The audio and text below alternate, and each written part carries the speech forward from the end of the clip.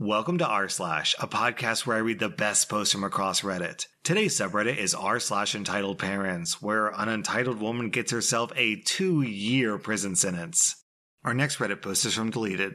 I started tutoring some kids at the beginning of quarantine for some extra money. This one woman thought that she would pay me an experience, LMAO. She didn't pay me for a month. When I asked her why, she said, "I thought you wanted to do it for yourself so that you can gain some experience with kids." I made it clear that I wasn't teaching for free, and she called me a selfish brat. I've stopped teaching now because it was overwhelming, but she still sends her kids to play with me. She says that they really love me and they want to spend time with me. I don't want to be a butthole by showing the kids away every day, so I let them come over once a week. I teach them painting and crafts. I set boundaries and tried to explain that I can't give them more time, but she still sends them every day. I asked her not to do it, and she tries to guilt trip me for not loving her kids back. Not to be mean, but her kids are wild.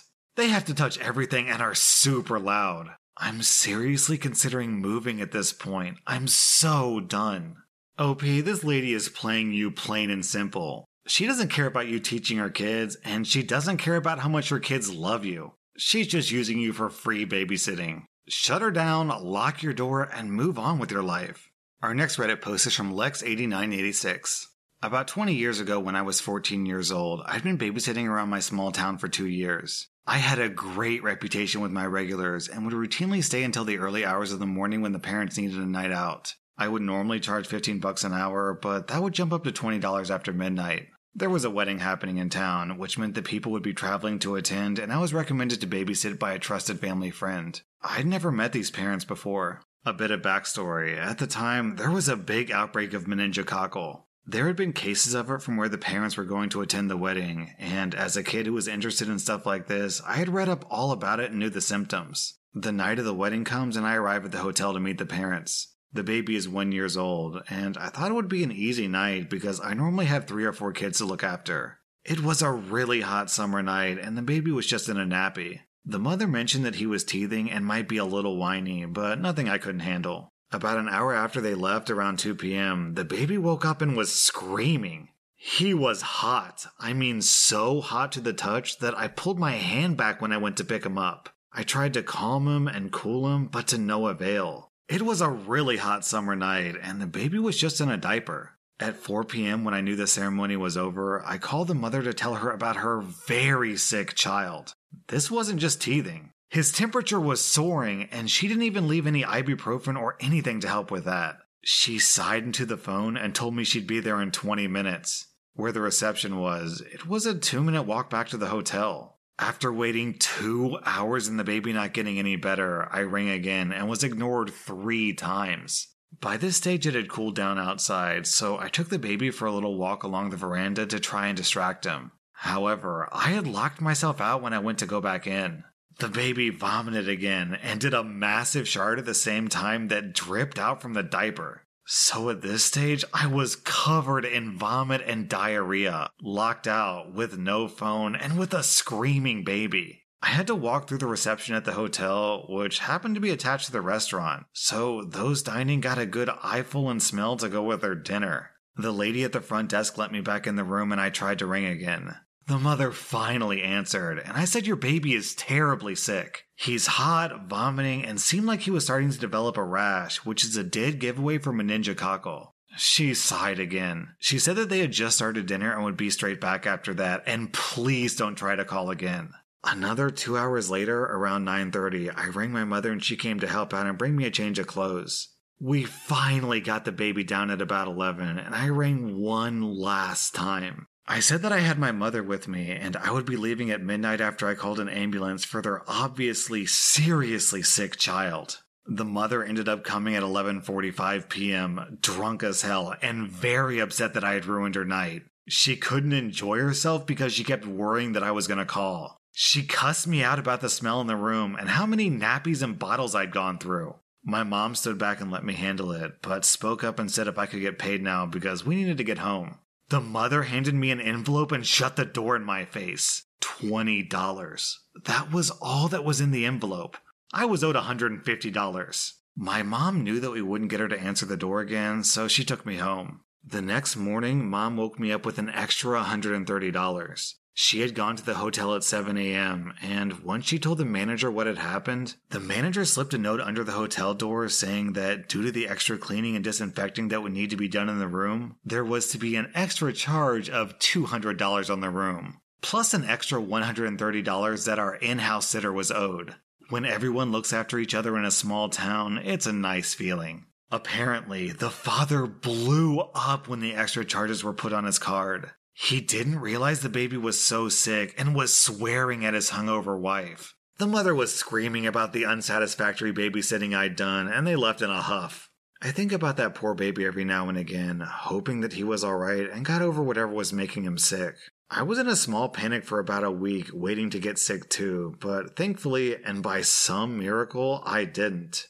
OP, you are miles and miles more patient than I am. If that happened to me and that mom stood me up, I would have been like, listen lady, if you're not up here in the next 15 minutes, I'm calling an ambulance and I am out of here. Because I'm not about to let some baby die on my watch over $15 an hour. That is way over my pay grade. And on top of that, what kind of parent leaves a sick baby with a teenager they've never met before? Our next Reddit post is from Yeet That Boy. Backstory, my dad has an older sister we'll call entitled aunt, and always, even as a child, my grandparents treated her like an angel and treated my dad like a piece of garbage. For example, when my dad was in college, he wore clothes that had huge holes in them, and the tradition in China is that you get a lot of new clothes on the new year. His mom told him that they were going to get him a brand new coat for the winter, and my dad was really excited.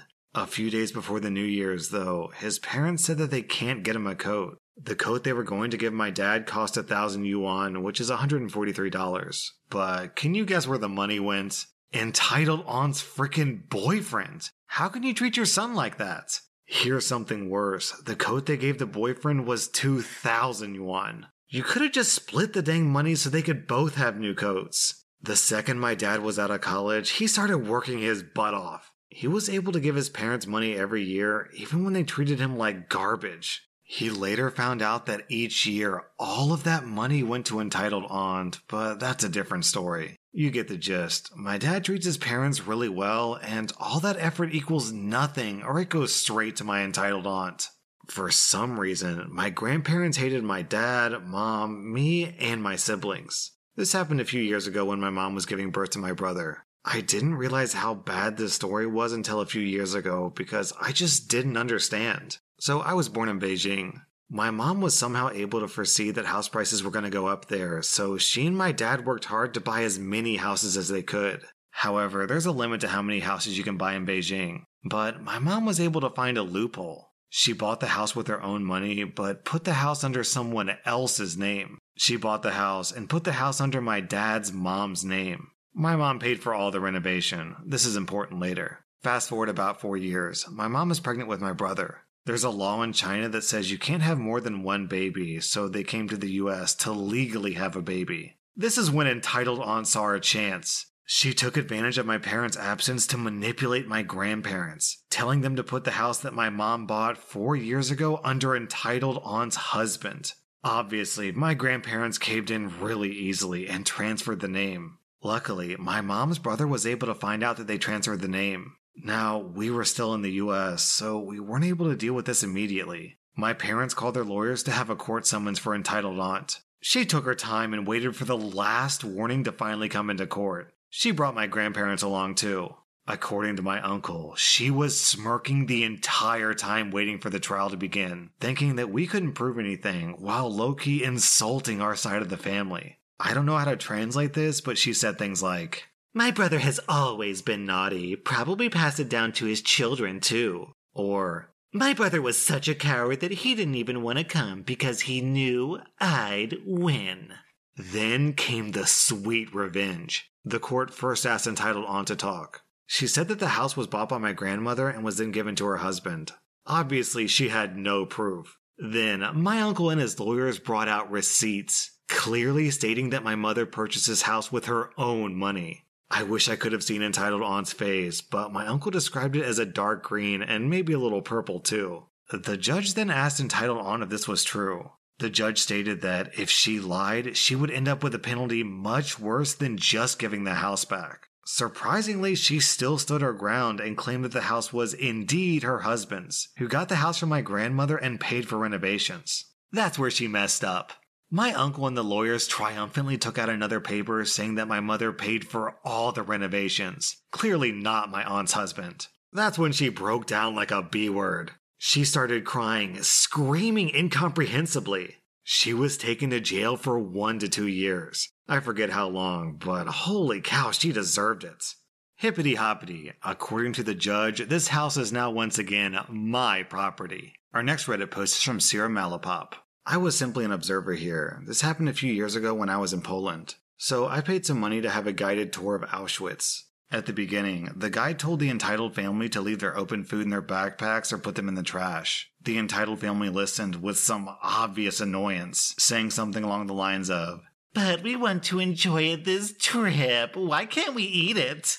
After a bit, the son once again pulled out his food and started loudly munching while the guide was showing us and telling us the awful things that happened here. Once again, the guide told the entitled son to not eat during the tour, for obvious reasons to everyone except for that family. When we went into one of the rooms where the poor prisoners were kept, I saw the son pull out a Sharpie and start writing what I'm guessing was his name over and over again on the walls. Once again, now obviously quite angry, the guide demands that he stops immediately or else there would be severe consequences. The entitled parents step in, shouting things about them paying to be there and being allowed to have fun. Who the F goes to Auschwitz for fun? And that the guide was being rude and disrespectful. The best thing, they were kicked out, or at least that's what it looked like, because after that, they mysteriously weren't there for the rest of the tour. It was a very interesting tour and I would recommend it with a 10 out of 10 guide. What I want to know is, who takes their kids to Auschwitz as some sort of fun-filled family vacation?